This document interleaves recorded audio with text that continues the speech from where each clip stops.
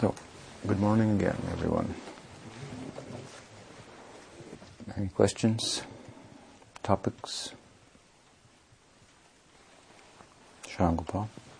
There's something I've been wondering about, and I've met some people, and my mom met some people that they're kind of like, to me, feel a bit new agey. They're into like psychic reading and channeling or like color meditation. And this one guy like sees ghosts, and I never know how to relate to that from a Krishna conscious perspective, like how to see that world they're seeing. Do you mean the world that they're in, or the world that they say they're in, or that they're experiencing? I mean, you have a New Age community of people, to use, a broad term, and then they say that they have certain experiences as well. Which you're referring to, both? More to the experiences. Experiences that they have. How real are those things?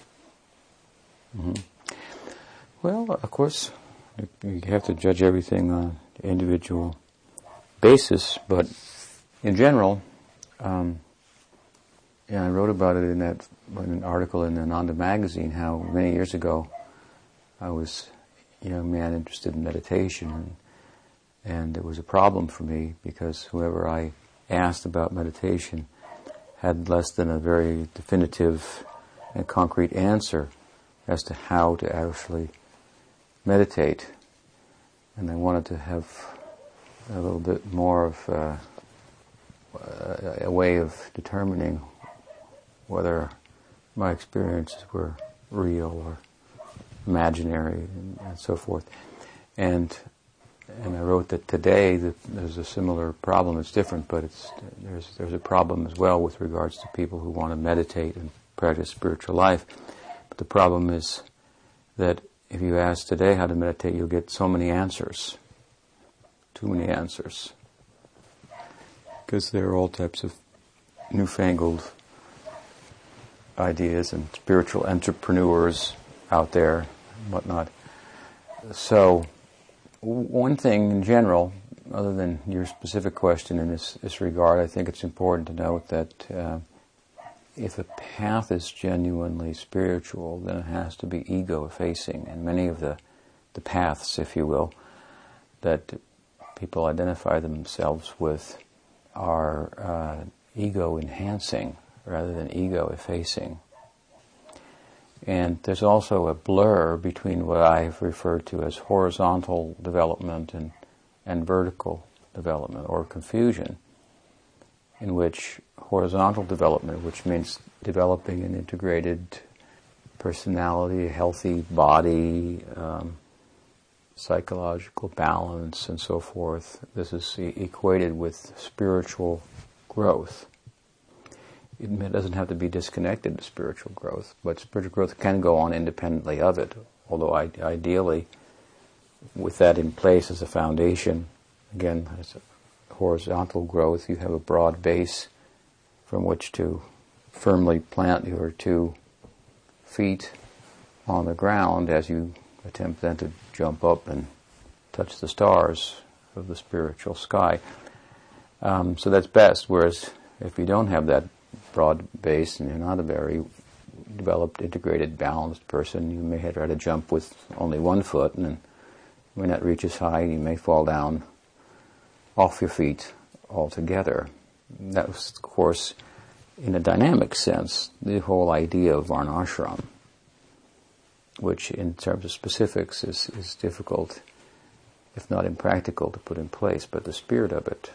Varnashram, for those of you who don't know, means it's the socio-religious system of ancient India that's mentioned throughout the text, that really, while it talks about different types of people and different occupations for different types of people and whatnot, what it's really getting at is trying to situate people in such a way that they're really materially well-balanced and comfortable in their bodies, so that they will be better suited for going beyond the limitations of their bodies in their minds, rather than trying to do that from being out of balance materially to begin with. So, the two can be related in an ideal scenario. Then you have both. You have the encouragement of horizontal growth for the sake of vertical growth, ultimately. But, as I say today, there's a lot of confusion, and sometimes horizontal growth is equated with spiritual growth. And just like I was saying at our monastery, and we live a very, very nice, relatively self-sufficient lifestyle, organic lifestyle in the forest, our own fruits and vegetables grown, and we build the buildings ourselves, and we have our own cows, and so forth. And so people in the community, they looking at that aspect of our lives, they think we're spiritual. They equate that with being spiritual. Whereas it's something more rare in today's world, especially in the United States, but it's something that was going on all over the United States 50, 60, 70, 100, 200 years ago. Didn't make people necessarily spiritual. So it's important to distinguish between the two, and as I say, a real spiritual, an authentic spiritual path, if it's going to lead us anywhere in the direction of transcendence, if it's going to be helpful, let us say, some things can be helpful. Rupa Goswami says some detachment, some knowledge can be helpful. Then the path has to be ego-effacing, not ego-enhancing. So, a lot of things out there in the term New Age is rather ego-enhancing and sometimes deals with the kind of things that you're talking about, which are more like subtle material realities, dreams and ghosts and shamans and these types of things. And so you want to know how to relate to their experiences. A lot of times, and again I can't answer because each case is specific, but in general a lot of times they can be pretty much dismissed, in my experience. The experiences that people speak about, I tend to dismiss them because I found one of the characteristics of our parampara, our lineage, particular lineage, as it came from Prabhupada Bhaktisiddhanta and through my Guru Maharaj as well, is it very much discouraged imagination. And what I saw in contrast to that, oftentimes in the spiritual marketplace, was an encouragement of imagination on the part of the teachers, where they would encourage the students to imagine almost their way into spiritual experience and so forth. Whereas Prabhupada was very much fond of discouraging that when, for example, the classic example is when one of his disciples told him that, Prabhupada, I'm chanting, and whenever I chant, I see a blue light comes and surrounds me. And so what did Prabhupada say? He said, keep chanting, it'll go away. Whereas someone else might have said, very good, that's Krishna, or something. I've seen that kind of thing. And so that kind of encouragement is out and about, and that's very detrimental, actually. It makes people very superstitious and wishful, in imaginative in their thinking and so forth, and much less critical in their thinking and rational. And I'd like to think that spiritual life has a foundation in reason, although it certainly transcends the limits of reason. We don't like to think that it's unreasonable, but to use another term, trans-rational, it picks up where reasoning leaves off. So there should be a good amount of reasoning to arrive at its pursuance and the kind of practice that will bear tangible spiritual fruits.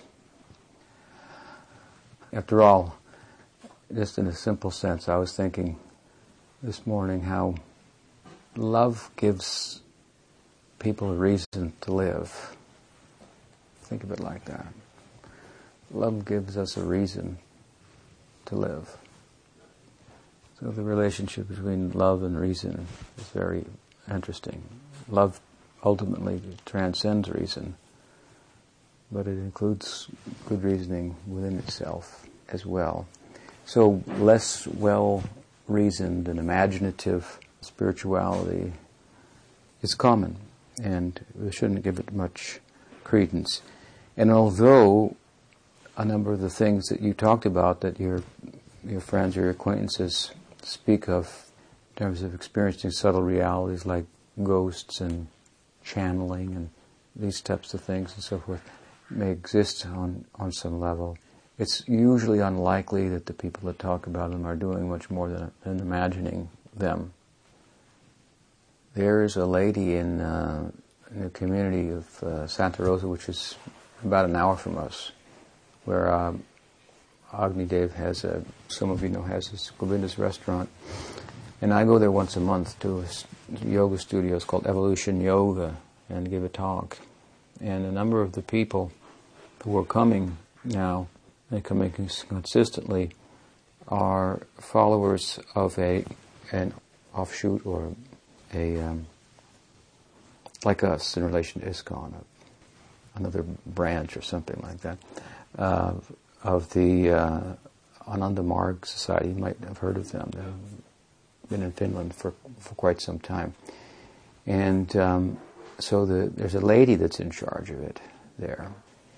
And she claims to be channeling the founder, who's passed away. He's a Bengali fellow, quite some time ago. And so that was the popular place for them to go, but now many of them are coming to my lectures and regularly and finding that there's a square meal there, and that I'm forcing them to be very reasonable and think critically about their spirituality and so forth. It's not that much to her liking, I don't think, but then again, she doesn't attend either. So even amongst them, one of my students was talking with one or two of them, or one of them, and said, "Oh, so and so is channeling Baba," or something like that, and so the devotee wanted to say something, but didn't. But then the lady who said it gave an opening, as if, "What do you think about that?" And so my student said, "Well, I'm not so sure about that." And then she just chimed in, "Yeah, I was wondering about that too." So there's a lot that is quite imaginary out there, and that's one thing to think about. And then, if you want to think about those realms of ghosts and so forth, and where do they fit in and whatnot, in terms of Gaudiya Vaishnavism, they're not that important, but the mind and the mental world is rather subtle and includes quite a few more possibilities than the physical realm. I've often said that if you wanted to, for example, carry everything out of this room physically in one try, it would be difficult to pick everything up, right? But mentally, you could take everything. It might take a little time, but if you could collect everything that was here in your mind and remember it, if not everything, a lot more you could take with you than you could physically. So this is just to give an example how the subtle realm of mind is much more spacious and accommodating. Many more possibilities exist there. Here in the physical plane, the waking state, you can experience gold and you can experience a mountain, but you can experience a gold mountain, a golden mountain. But in the mind to mental realm, you can. So there are many possibilities there. It's quite vast. And so some people like to, and there are methods to explore that, so to speak. And if they're effective, those paths, then people can experience different types of subtle experiences and beings and ghosts and so on. But again, we shouldn't construe it to be spiritual or desirable. And in fact, it's potentially much more bewildering and a distraction. I've met people who are more psychically aware. It's like some people are fat, some people are thin, some people are tall, some people are short, some people are very intelligent, some people are not as intelligent, some people are psychically more adept than others. That's not anything more special, and certainly not more spiritual than that. But because those experiences in the psychic dimension are so different from the everyday experience, then they're easily misconstrued to be spiritual and desirable, and so in my limited experience I have some in meeting with these kinds of people, I found them often to be very much distracted and difficult to reel in, so to speak, and focus them on what's actually important and spiritual. There was a period of time after Prabhupada left that I was meeting a lot of these people, because myself and another devotee who recently passed away, his name was Bhakti Tirtha Maharaj, we were trying to sell full sets of Prabhupada's books to people. This was our task, and so in order to do this, I came up with the idea of going to these psychic fairs. And then we would go to the psychic fair, and there would be all these people who bent spoons and, did charts and read your aura and all kind of things like that. And they were all assembled there, marketing their psychic abilities. And so we had a table with all of Prabhupada's books on it. And we told them what we were doing, a raffle. And so we asked if you want to enter, you put your name and the address, put it in the box, and then at the end we're going to pick out a certain number of names, and those people will have the opportunity to get the books at no cost, other than the cost of, minimal cost of shipping and handling, something like that. And the books, they're very well done and so forth. So we had a big poster. I think it had a astronomical price for them, which wasn't really astronomical by normal book trade standards and so forth, but because we printed them in huge volumes, we had them at a cheap price. So to spend, for example, $2 or $3 for the Bhagavad Gita with color pictures and 1,000 pages and so forth was a really good deal. So at any rate, that's what we did. And then of course, we didn't tell them how many names we'd pick out, but all the names we picked out. Everybody was a winner. And then we visited everybody afterwards. We went to their house. This was my idea. We would call them and make an appointment and go to their home. And then we tell them, we remember you saw us at the psychic fair, this was one of the names we picked out of the hat, and you get the opportunity to get the books at this really great price. And so then we would go to the house again and bring all the books, and they would look through them and so forth. So I met a lot of them at that time, and they were hard. We had a good kind of plan to sell them books. We sold a few that way, but they were really hard to impress with any of the philosophy. I don't mean to impress, but I mean to put in place in their thinking and in their heart any foundational stone that would actually be useful for building a genuine spiritual life.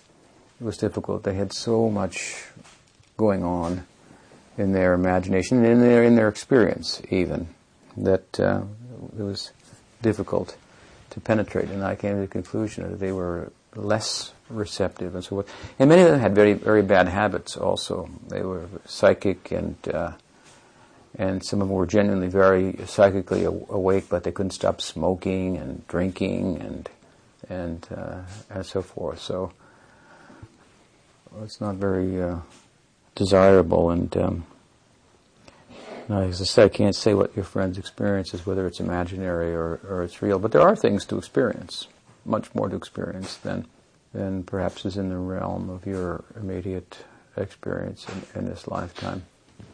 All types of subtleties.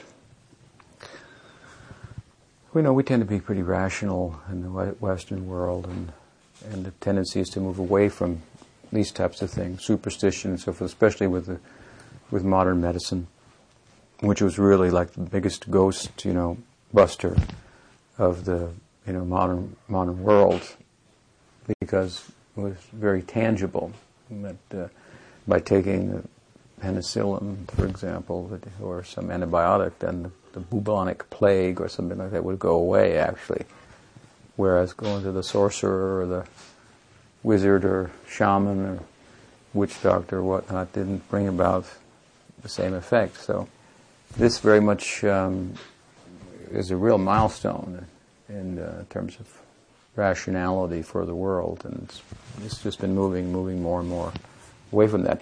And then the unfortunate thing, of course, is that genuine spirituality tends to get lumped in with a lot of that.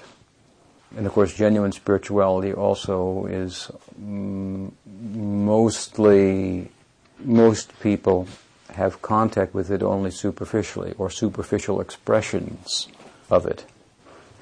And so that doesn't help. But the interesting thing, of course, is that the rational world and the scientifically, let's say, informed community in general is not that informed scientifically, because if they were, they would be much more open-minded, because it's apparent the deeper you go into science, that the less that we know, even by that approach. And while it may make people happy on some level and produce certain results like medicine and so forth, in and of itself, it doesn't have the capacity to fulfill us. Again, love is the reason that we put up with life. That's the reason for living. Yes? Maharaj, what can we decide and do now, immediately, outside of our natural guna and karma? Are there any such kind of things? What we can do? Yes. Well, chanting Hare Krishna is outside of our guna and karma. That would be a good start. But for some reason, I think you must be talking about something else. No? Is Krishna consciousness our karma? Oh, no. And is chanting Hare Krishna, is it our guna and karma? No. Chanting Hare Krishna is something that is outside of our guna and karma. Guna and karma means, for those who don't know, of course, karma is a common term. It speaks about our present predicament, how we're reaping the fruits of our past activities of exploitation on some level, and how thereby we're bound to material existence.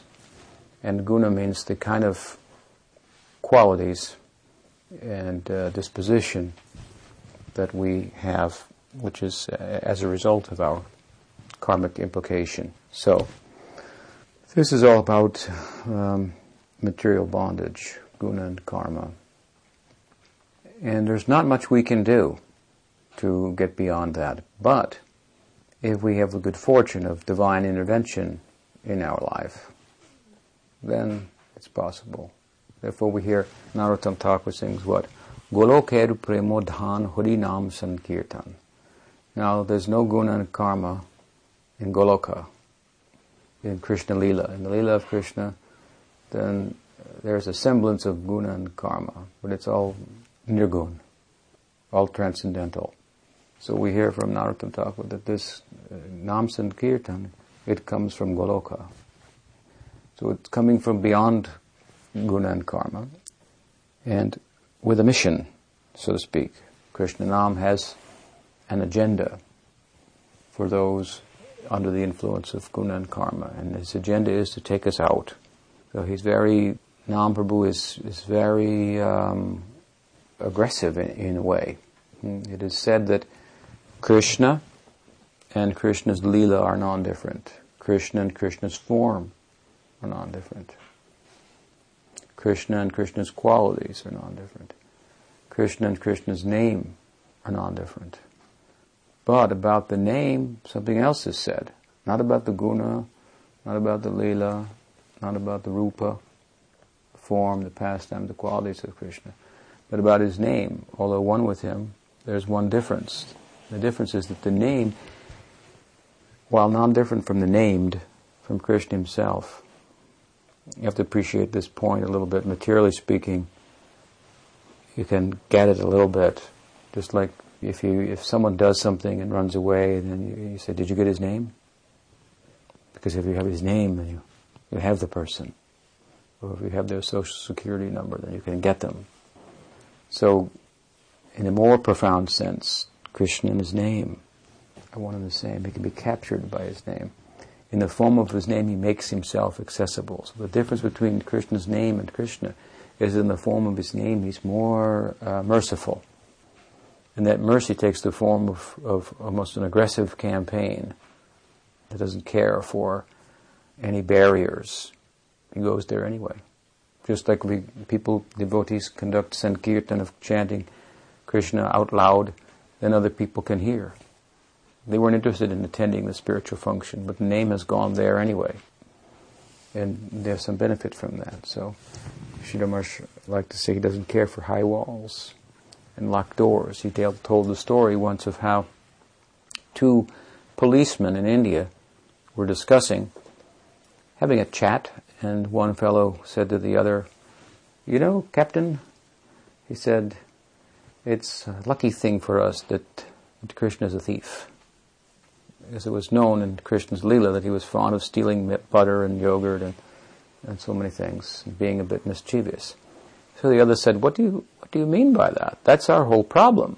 Here we are trying to organize the society and see that the laws are upheld, but the god of the society is a thief. So people have all excuse in the world for being a little dishonest. This is a problem for us. The other man said, no, I mean in this way, that we're lucky that Krishna is a thief, because a thief doesn't care for high walls and locked doors, and that's what we have erected around our heart. We've locked it and sealed it, and he doesn't care, he goes in there anyway. So he's a little aggressive. This is mercy.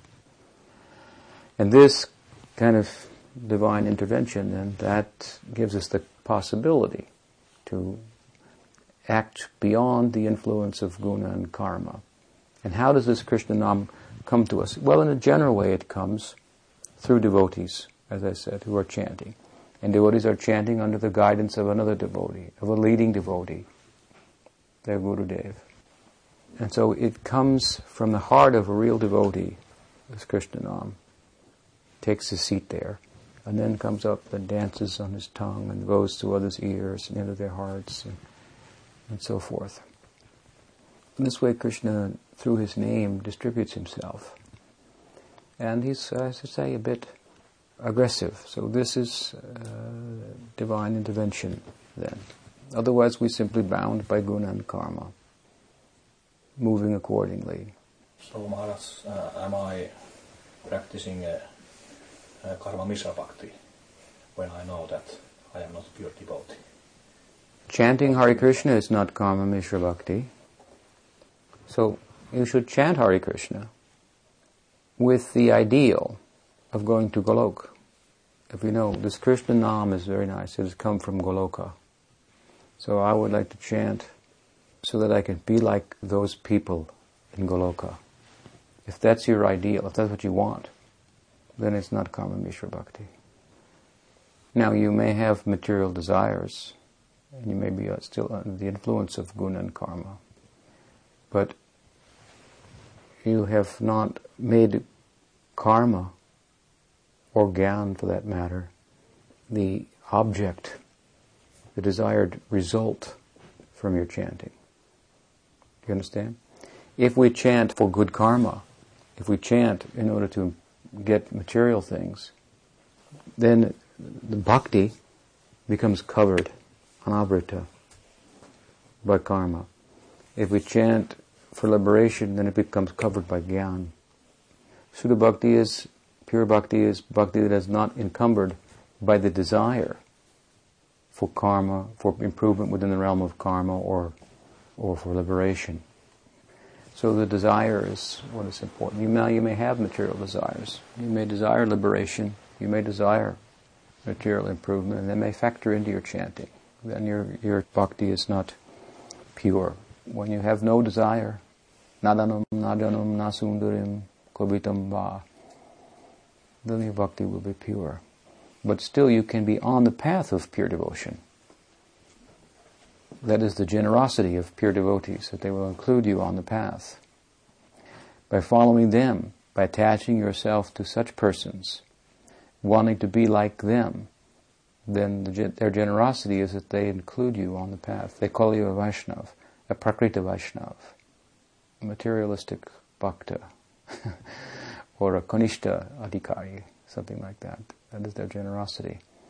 So, if we attach ourselves to an advanced devotee, the Krishna will naturally be attracted to us. If someone loves Krishna entirely, then whoever likes that person, Krishna will naturally pay attention to them. This is love psychology. If you like someone, then whoever they like, you also, oh, you like him? I'm interested in him too. Think favorably of them. So this is the secret to ours. Otherwise, to get Krishna's attention, that would be very difficult. But if we can attach ourselves to someone who has Krishna's attention, then Krishna's attention will come to us.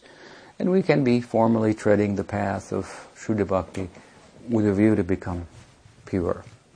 Now, there are people that specifically pursue material results by doing bhakti, or liberation by doing bhakti, or mystic power by doing bhakti. That is a different type of person. Their bhakti is covered by these desires. Our bhakti should not be covered by that, although we may have other desires. In that sense, we may not be pure. We should associate with pure devotees and have the ideal, the philosophical understanding of what pure devotion is. Make that our ideal. Know how to go about it and pursue it. The fact that we have other desires that get in the way, that's understandable. You have to start somewhere. Does that help? Yes. What else? Yes. You mentioned the term Kanishta Adhikari, and I remembered how in one of our Jaiva Dharma meetings we ended up discussing the definition of a Kanishta Adhikari devotee because we found some different standards or symptoms of that stage. So I was wondering how you would define it. And I was also thinking of all these stages in general. And do you find it important to try to kind of define whether someone is a Kanishta Adhikari or a Madhyama Adhikari? Is it important to think about that kind of thing, or would it be better just to kind of try to respect everyone generally as an aspiring Vaishnava? It's important to make distinctions because there are real distinctions. And then the way in which we will honor will be dependent upon what type of devotee. If the devotee is a Kanishta Adhikari, then he or she will be honored in a particular way. If he or she is a Madhyama Adhikari, then they'll be honored in a different way. If they're Uttama Adhikari, the highest type of devotee, superlative devotee, they'll be honored in another way. It's not that Kanishta Adhikaris shouldn't be honored. Any Adhikari for bhakti, that means eligibility for bhakti, capacity to engage in bhakti. This is very honorable. One time, I'll tell you a story. One time, after Sridhar Maharaj left the world, then some of his students went to Pujapad Pramod Puri Goswami Maharaj and took shelter of him, and a couple took sannyas from him or something like that. And so, because of this and a couple other things, there was a little bit of miscommunication between the devotees in Sridhar Maharaj's mission and the devotees in Puri Maharaj's mission. And some of the Kanishta Adhikaris in Sridhar Maharaj's mission were upset that they went there to take sannyas rather than stay here and so forth. And so it got a little bit heated. And Kanishta Adhikari means a neophyte. That's a beginner. And so at one point, one of the devotees from Sridhar Maharaj's group, they said, well, Gurudev Sridhar Maharaj once said that Puri Maharaj is a Kanishtadhikari. So, why should you go to him? And meanwhile, he's given his mission to Govinda Maharaj, so you should stay here. Something like this, they're arguing. Now, Puri Maharaj, he was in charge of installing mostly all the deities in all of the maths, all of the monasteries of Bhaktisiddhanta, presiding over that kind of ritual and so forth. And deity worship is very much identified with Kanishtadhikari, where the Lord comes in a form that you can handle, to use Prabhupada's language. Whereas in the form of the name, which the Lord comes in a prominent way, it may be more difficult to take full advantage of the Lord's presence in His name. Sometimes we chant and we see the devotees, they fall asleep while chanting. But we don't find too many that fall asleep while offering artik to the deity or taking the prasadam of the deity and so forth. So it's a very friendly form of the Lord that when the name brings us to a certain level, a certain point of purification, then the deity comes into our life to help us on that stage, to take advantage of the name and go the distance. So, because Puri Maharaj was doing that, once Sridhar Maharaj identified him with Kanishtadhikari in relation to those activities. Doesn't mean that he's saying, oh, he's just a Kanishtadhikari, you shouldn't listen to him or anything like that. But this neophyte devotee, as they will sometimes, misconstrued and made this statement. So he said, oh, Puri Maharaj is Kanishtadhikari. So that then came back to Puri Maharaj's mission. They're calling our Gurudev just a neophyte. So this was, so they became very upset and they went to Puri Maharaj and they said, that so-and-so there, that mob, they're saying that you are, that Sridhar Maharaj said that you are only Kanishtadhikari. We cannot tolerate this. He said, oh, Sridhar Maharaj has given me some adhikari, some for bhakti. I'm very lucky. Oh, Sridhar Maharaj has considered me Kanishtadhikari. Oh. So then we could see he was Uttamadhikari, highest devotee. To have such appreciation, you understand? For any eligibility for bhakti, that some devotee, a devotee of consequence, of spiritual standing, has seen fit to call me a devotee. Oh, then I'm very, very lucky. This is the whole idea of the Kanishtadhikari. It doesn't make a lot of sense. Vaishnava jati buddhi. The Vaishnava should not be considered in terms of birth or guna and karma or any of these things. But those who are still under the influence of guna and karma, advanced devotees extend the idea of devotee to them and call them materialistic devotees. It's like oxymoron. Materialistic devotees. This is their kindness, their vision. So to be included within their vision, their broad vision, encouraging vision, that's our good fortune. So we think of it with some disdain.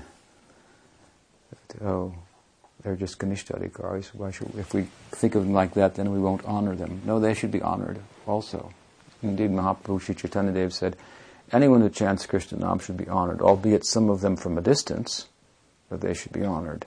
Because their activities may not be conducive, they may not be helpful for our advancement, but still they are doing something that eventually will purify them, so they should be honored. And as I've said a number of times, if you keep a far enough distance from anyone, then you can find some way to respect them. It may have to be over continence for some people, but still you can have some respect. And if they, especially with regard to the topic, if they're chanting the holy name, if we get too close, then we may find incompatibilities and problems and so forth. But at a distance, so everyone who's chanting the holy name of Krishna should be honored. And Kanishtadhikaris, beginners, neophytes, they're chanting. So all are honorable, but they'll be honored in different ways. So it is important to know the distinctions between the neophyte, the intermediate, and the advanced devotee, so that we can properly honor them.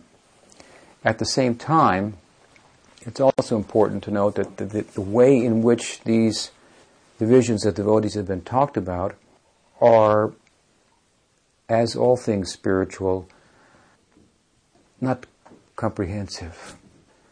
There's more to be said about it. So, for example, a famous article was once published in the Sajjanatoshini many years ago, after the disappearance of Bhaktisiddhanta Saraswati Thakur. A devotee wrote there that there is Kanishta Kanishta, Madhyam Kanishta, Uttam Kanishta. Means a neophyte, an intermediate neophyte, a superlative neophyte.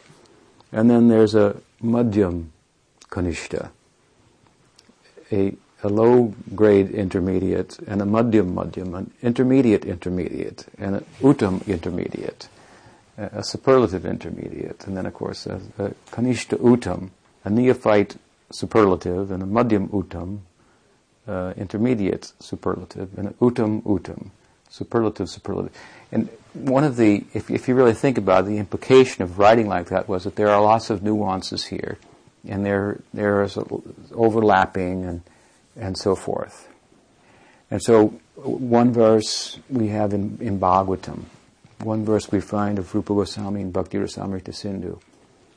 3 verses in Bhagavatam, 3 in Bhakti Rasamrita Sindhu, defining these 3 divisions. Both of them define it a little bit in a different way. In Bhakti Rasamrita Sindhu, they're defined in terms of learning, scriptural understanding, and faith. And in Bhagavatam, they're defined a little differently by describing different characteristics of those 3 divisions of neophyte, intermediate, and uttam. So there's more to be said about it, and there's overlapping and so on and so forth. So that has to be taken into consideration. But in general, it's good to know, though, what they say there. For example, with Bhakti Rasamrita Sindhu, Rupa Goswami explains that those whose faith is komal, is tender, and who shastra yukti nahi, they don't have the capacity to put the scriptures together in an insightful way. Shastra yukti nahi. Shastra yukti means the ability to read the scripture and draw something from it and connect the Bhagavatam verse with the Gita, with the Chaitanya Charitamrita, and put it all together, and that kind of thing. Kind of a scriptural genius, scriptural logic, or something like that. They don't have that, and their faith is tender. And an intermediate devotee, he doesn't have the Shastra Yukti, but he has Dridha Shraddha, firm faith. His faith is not komal, not tender. Uttamadikari, Shastra Yukti, Sunipun. Nipuna means like genius. Sunipun has super scriptural genius. It's not referring to learning, that he knows so many verses, or she knows so many verses and can repeat them and so forth. Shastra Yukti Sunipun. Once Pujapad Bhaktisiddhanta Saraswati Thakur referred to Sridhar Maharaj as Shastra Nipun. It means the scriptural genius, that he could take statements from the scripture and draw meaning from them and shed new light on that, what's being said there. Take the jewel of the verse and show a different facet of it by putting a different light on it and so forth. And here I'm citing Chaitanya Charitamrita, which is a Bengali kind of rendering of the verses of Rupa Goswami in Bhakti Rasamrita Sindhu. He says, Shastra Yukti Sunipurna. Not only Nipun, but Sunipun. He's a super scriptural genius. So again, it's not the memory of verses, but he or she has the capacity to talk about this, to draw from the scriptures new light and speak about it in a very insightful way. It's a kind of a genius. And this genius, it doesn't come from intellect, it comes from taste. It comes from where reason becomes subordinate to the heart, which is now purified by bhakti. And the heart is leading and tasting. And so a kind of a super kind of reasoning capacity comes out of that. We're always defending the faith, which is what runs through all three of the levels in terms of Rupa Goswami's definition, degrees of faith. He's, by Shastra Yukti Sunipun, by this he's defending the faith, protecting the faith not only of himself, but of others, speaking from Shastra in such a way as to grow the faith of others, to nourish it. So, this is Bhakti Rasamrita Sindhu. And in Bhagavatam, then, the neophyte is described as, in an interesting way. The neophyte has respect for the deity of Krishna, but has no respect for the devotee of Krishna. A devotee has told him, this is Krishna, you should pay respect to him.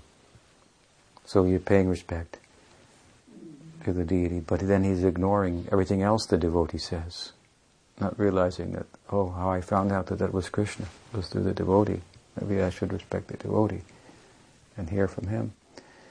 So this is obviously a very kind of classic explanation, but a Kanishthadikari is not a neophyte is not limited to that, because you respect devotees, but you're also Kanishthadikari, right? Well, we were actually wondering at the Jayodharma meeting if we could be classified even as Kanishta or as something lower. Lower. Well, it's good to think like that. It's good to have sometimes that type of a insight into the whole affair that makes everything bigger. And sometimes it may be discouraging to do that also. So you have to find a balance. But anyway, in terms of this Bhagavatam explanation, the classic example would be that I've had that experience of a devotee is giving a discourse explaining the Bhagavatam. Everyone is listening with rapt attention. Even the deity is listening. The deity is there, curtains open, listening to the talk. And some Hindu gentleman comes in with his whole family and steps over people and ignores the class and goes to the front and offers some prayer to the deity and puts a rupee in the box, donation box, and walks out. So that's kind of what the Bhagavatam's talking about. Of course, it can be extended too, in so many ways. He respects the deity, respects Krishna, but not the devotee. Doesn't really understand that Krishna is more present in the advanced devotee than in the form of the deity. That he should listen there. He doesn't come under the guidance of a particular devotee. Or he likes the guru, but won't listen to anybody who's close to the guru. I got to hear it from Gurudev only. Only then I'm going to accept it. This is another expression of, he comes for the kirtan, but as soon as the talk begins, which explains what the kirtan is about, and which he's not aware of, and he leaves. He's just coming for the music of the kirtan, something like that. But another way to think of it, the Kanishthadikari, is that he or she is not interested in making advancement, because the way to make advancement spiritually, to become a devotee, is to attach oneself, as I said earlier, to another devotee, to hear from, this is the fire. If you're going to cook, cooking is gradual, but the produce, the vegetables have to be on the fire. Otherwise there's no meaning to saying it's cooking gradual. The fire in bhakti is the association of advanced devotees. You have to be in that company as much as possible. This will call your progress, your advancement. It's a contagious type of disease, this bhakti. So you have to meet a carrier and catch the disease and get it's like a cancer, but it's contagious cancer.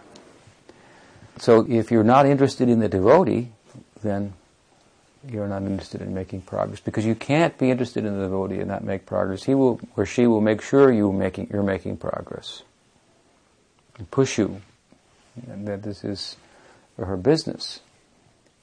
As, in relation, the advanced devotee, an intermediate or superlative devotee, in relation to the Kanishthadikari, how they will honor that devotee by helping that devotee to make progress, by giving instruction and guidance and so forth, showing mercy to them. That is how the advanced devotee will relate to them. We may need to keep a distance from someone who's like a super Kanishta Adhikari because not helping us, and they're not interested in advancement. We may be interested in advancement, and to that extent, we are honoring the devotee, and we're moving away from the Kanishta Adhikari standing. Interested in making progress. This is really what defines the Madhyama. Serious about making progress. Maybe identified with the stage of Nishta also, where many unwanted habits are retired and so forth. But to the extent that we are really concerned about making progress, we are moving in that direction. Madhyamadhikari is described in Bhagavatam as having fourfold discrimination.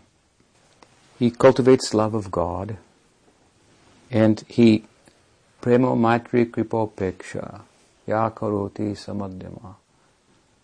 Prema, Maitri, so he cultivates love of God, he makes friends with devotees who are on a similar level as himself.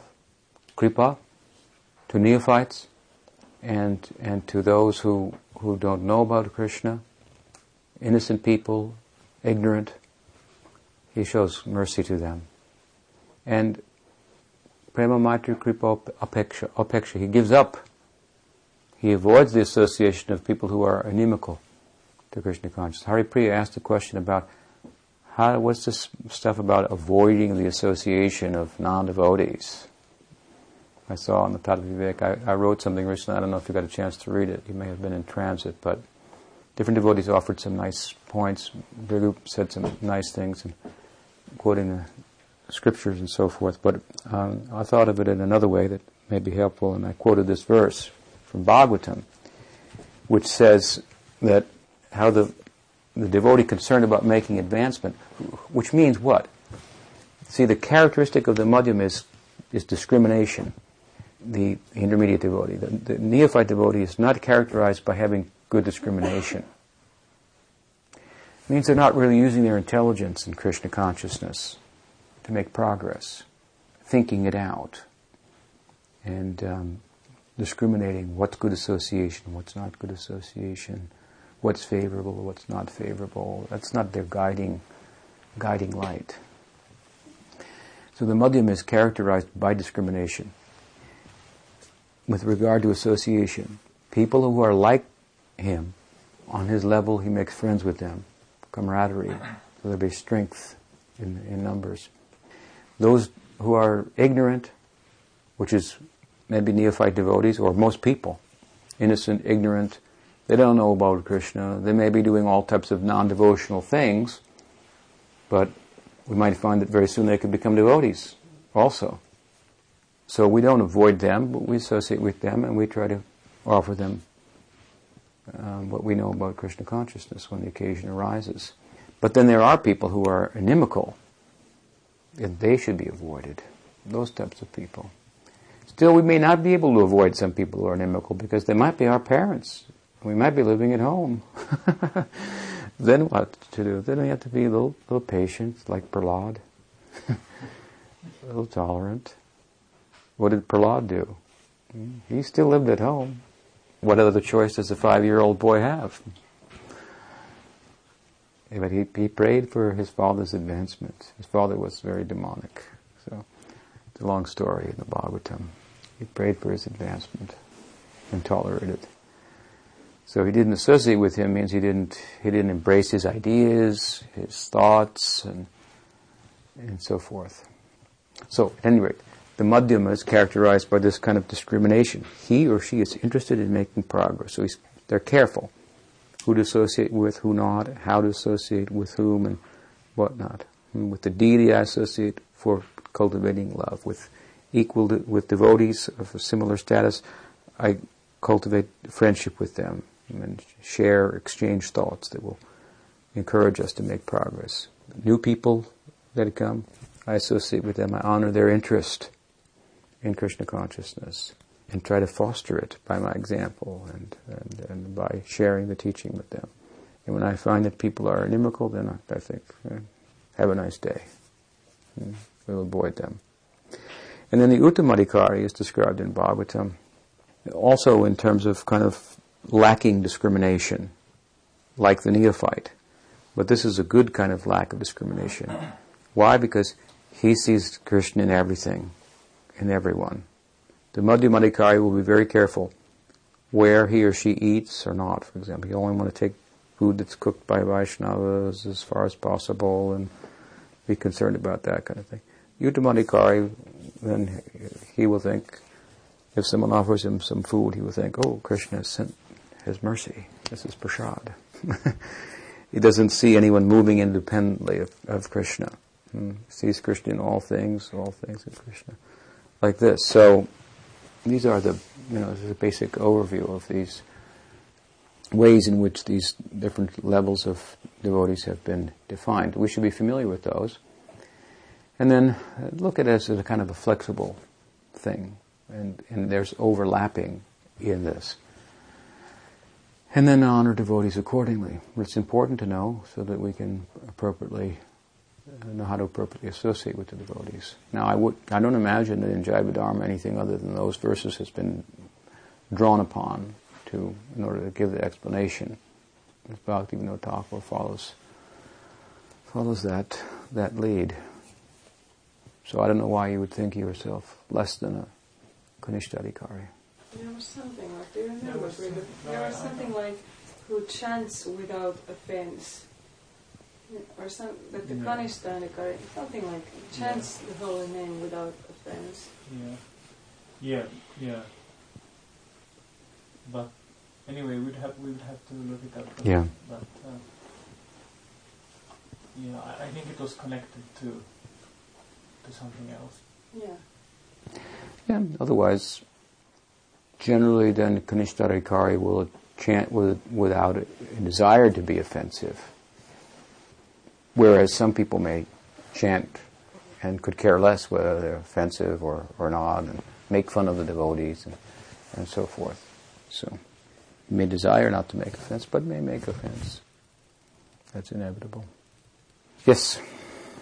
Perhaps, how can we get Vraja Prema? What is the right method to attain it? How to get Vraja Prema? What is the method to attain it? The supreme method that has been given by Chaitanya Mahaprabhu. Well, the supreme way, the best way. The best way to get that has been given by Chaitanya Mahaprabhu and all of his followers. What has actually been explained and underscored more than anything else throughout all the Bhakti Shastras of the Goswamis, Kaviraj Goswami, and to come from the mouth of Chaitanya Mahaprabhu himself. Like, for example, in Shikshastakam, the supreme method is Nama-Sankirtana. That is the supreme method. Is that the only way? Yeah. Let me explain it to you like this. Do you think that you can get Krishna Prema, Vraja Prema, and chant Hare Krishna offensively? No. Therefore, if you want Krishna Prema, then don't you think it is in your interest to focus on chanting purely? Yes. Now let me ask you this. If you chant purely Krishna Nam, do you think you're going to get Krishna Prema? You're not sure. I cannot attain the highest call when I'm doing offenses. No, I know that. But what I'm saying is if you chant purely, if you chant with offenses, you cannot get Krishna Prema. So you have to chant purely to get Krishna Prema. If you chant purely, then you can get Krishna Prema, right? From chanting. So this is the supreme method. Now there may be auxiliary activities. For example, when you chant Hare Krishna without offense, and you develop a taste, ruchi, for bhakti, for hearing and chanting, this becomes not food, not medicine anymore. Now the medicine has become food. This is when you come to this stage, and you're attached to these activities. Just like you think, what am I going to eat today? And then, when will we chant? And you go to bed and you have to take a little rest and you're waiting to wake up so you can go to the Mangal Arti. Like this, when you have some ruchi, it becomes food. And then you think, oh, it's time to eat. We have to stop chanting. Too bad. When you have some ruchi, then some inner life, when you don't want anything outside, how did Chaitanya Mahaprabhu describe ruchi? Nadanam najanam nasundurim kavitam ba. In a negative way. Do you understand?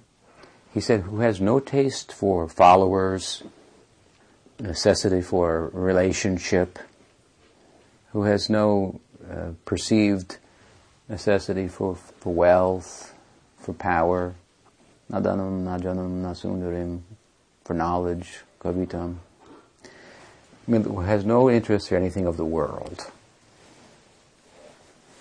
He described ruchi like this, to help us understand the way that we can see it, really, in the person, and certainly in ourselves. No interest in that, but attachment to Krishna. Not Krishna, but Krishna bhakti. Hearing, chanting, and so forth. When it comes to that stage, then the inner world starts to come alive. And then you can successfully meditate on Krishna. So this smaranam then becomes auxiliary to chanting, to Nam-Sankirtan. It comes to assist the Nam-Sankirtan. It's not an independent method, but it comes about naturally as a result of the chanting. Therefore the great Bhaktisiddhanta Saraswati Thakur said what? Kirtana prabhave smarana swabhave. Kirtana prabhave, by the power and force of kirtan, smaranam, which is meditation, upon one's smaranam swabhava, upon one's inner nature, will come about naturally by the force of kirtan. Not so, what I'm saying to you is not that we will take Sankirtan and put that over here and think, well, that's just for saving the people, helping people, but I want to go to Golok. So I will sit quietly, privately, and I will do smaranam. Dushtaman, tumi kisher Vaishnav. Saraswati Thakur says, oh, who thinks like this? He says, my dear mind, what kind of Vaishnav are you? Vaishnava ke. What kind of Vaishnav are you? And you go like this, you put aside Nam-Sankirtan to go and sit in a solitary place in the name of Vraja Prema, but really you have all kind of dirty things in your heart. You still have desire for the world in so many ways. You are just imitating advanced devotees. That's all. He says, don't do like that. If you want to become qualified for that kind of life, then don't avoid Nam-Sankirtan. No, embrace that. And by the power of that, you will become qualified, and it will come naturally. Nam-Sankirtan, again, I said earlier, we hear that the Leela of Krishna is not different from Krishna, right? So you may think, well, why I should do Nam-Sankirtan? I would just meditate on the Leela. But we don't hear that the Leela is more merciful than Krishna, like the name is more merciful than Krishna. That's why you should not avoid Nam-Sankirtan. Because this is the divine dispensation of Kali Yuga. Krishna comes in that form. So by taking advantage of Nam-Sankirtan, then naturally you become qualified for that inner life.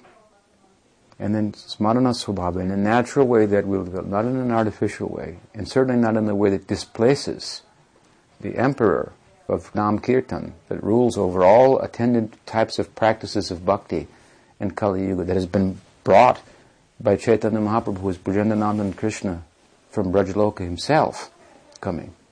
This is the method he gave. And we find it, that in his own life's example, he did Nam-Sankirtan. And the Nam-Sankirtan reached a certain point in his life, that the inner life took over. And the outer life of distributing the Nam to others was retired. The inner life took over. But that was also not without kirtan. That inner life of that meditation will be fostered by Nam-Sankirtan. This is the supreme method. You can study any book, Bhakti Rasamrita Sindhu, you can study Chaitanya Charitamrita, is very clear on this. Brihat Bhagavatamrita, very clear. Bhagavatam, over and over again, from beginning to end. Bhagavatam, as far as Abhideya, Tattva, the means, the path, extols Nam-Sankirtan from beginning, middle, and end. first verse of Bhagavatam speaks of kirtan. The last verse of Bhagavatam, the Bhagavatam retires with this. Yatra Sankirtanam something. Do Sankirtan. This is most effective in Kali Yuga. Nam Sankirtan. So this is the supreme method. And it will qualify one for other attendant practices that will facilitate that. What did Gopakumar do in Brihad Bhagavatamrita? In Brajaloka he did Nam Sankirtan. And that Nam Sankirtan, combined with Smaranam that came by the force of that Kirtan, took him to Goloka. It is very clear. You can study all these things. So, you should never underestimate the power of Nam Sankirtan. And to think, I will do something else, that will be more important, some other practice, and still your chanting is inattentive. You want to do Lila Smarnam, but what about Nam? You cannot even do Nam Smarnam. What is Nam Smarnam? Nam Smarnam, Smarnam means meditation. So we do Nam Smarnam, what is that? When we do japa, on the beads, chanting Hare Krishna, this is a form of Nam Smarnam. This is the beginning. Jiva Goswami has made this clear in Bhakti Sandarbha, also in his commentary in Bhagavatam, I think maybe somewhere in 3rd canto. He's shown first Nam Smarnam, then Rupa Smarnam, then Guna Smarnam, then Leela Smarnam. So first you must become effective in Nam Smarnam, means you must chant attentively. Because if you cannot chant attentively, then you're chanting but not paying attention, then you're not free from offense. So how to get over that? You have to keep chanting, of course, gradually, and then lead a lifestyle that's conducive to that kind of attentive chanting and so forth. You can't be doing so many things 23 hours and then 1 hour sit down and think that you'll chant attentively. You have to your life orbit around the hub of your spiritual practice, the main practice of which is chanting the name. So when first you try to do Nam Smarnam attentively, if your mind is wandering doing japa, then how are you going to do Lila Smarnam? Lila Smarnam, that is there. This Smarnam in general is there, but it comes naturally from Kirtan. Therefore, it is universally concluded by all the charges in all the scriptures that Nam Sankirtan is the supreme path, and it would take one to Goloka. Is that something different than what you've learned? It's not any new thing. Did you want some new thing? No.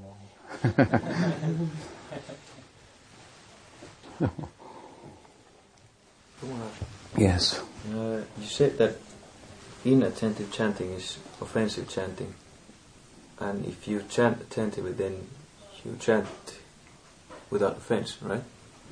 Yeah. But is it possible for like some advanced jnani or something to like do Nam Smaran attentively? Yeah, that's possible, but he may have a desire for liberation. Right, so it's not offenseless. It's different. It's not the path of Shuddha Bhakti. So, Sridhar Maharaj once described that kind of chanting as being very unpleasant to Krishna's ears. Chanting with an expressed desire for mukti, for liberation, to make Krishna disappear forever. Chanting for that purpose. What else? Maharaj, why is Yamuna River very important matter to Lord Vishnu? What is the most important transcendental point in this subject? In which subject? The Jamuna River. What is the significance of the Jamuna River? Why is it important for Vishnu? For Vishnu Bhaktas? Or for Vishnu? Lord Vishnu himself. They warned me about you.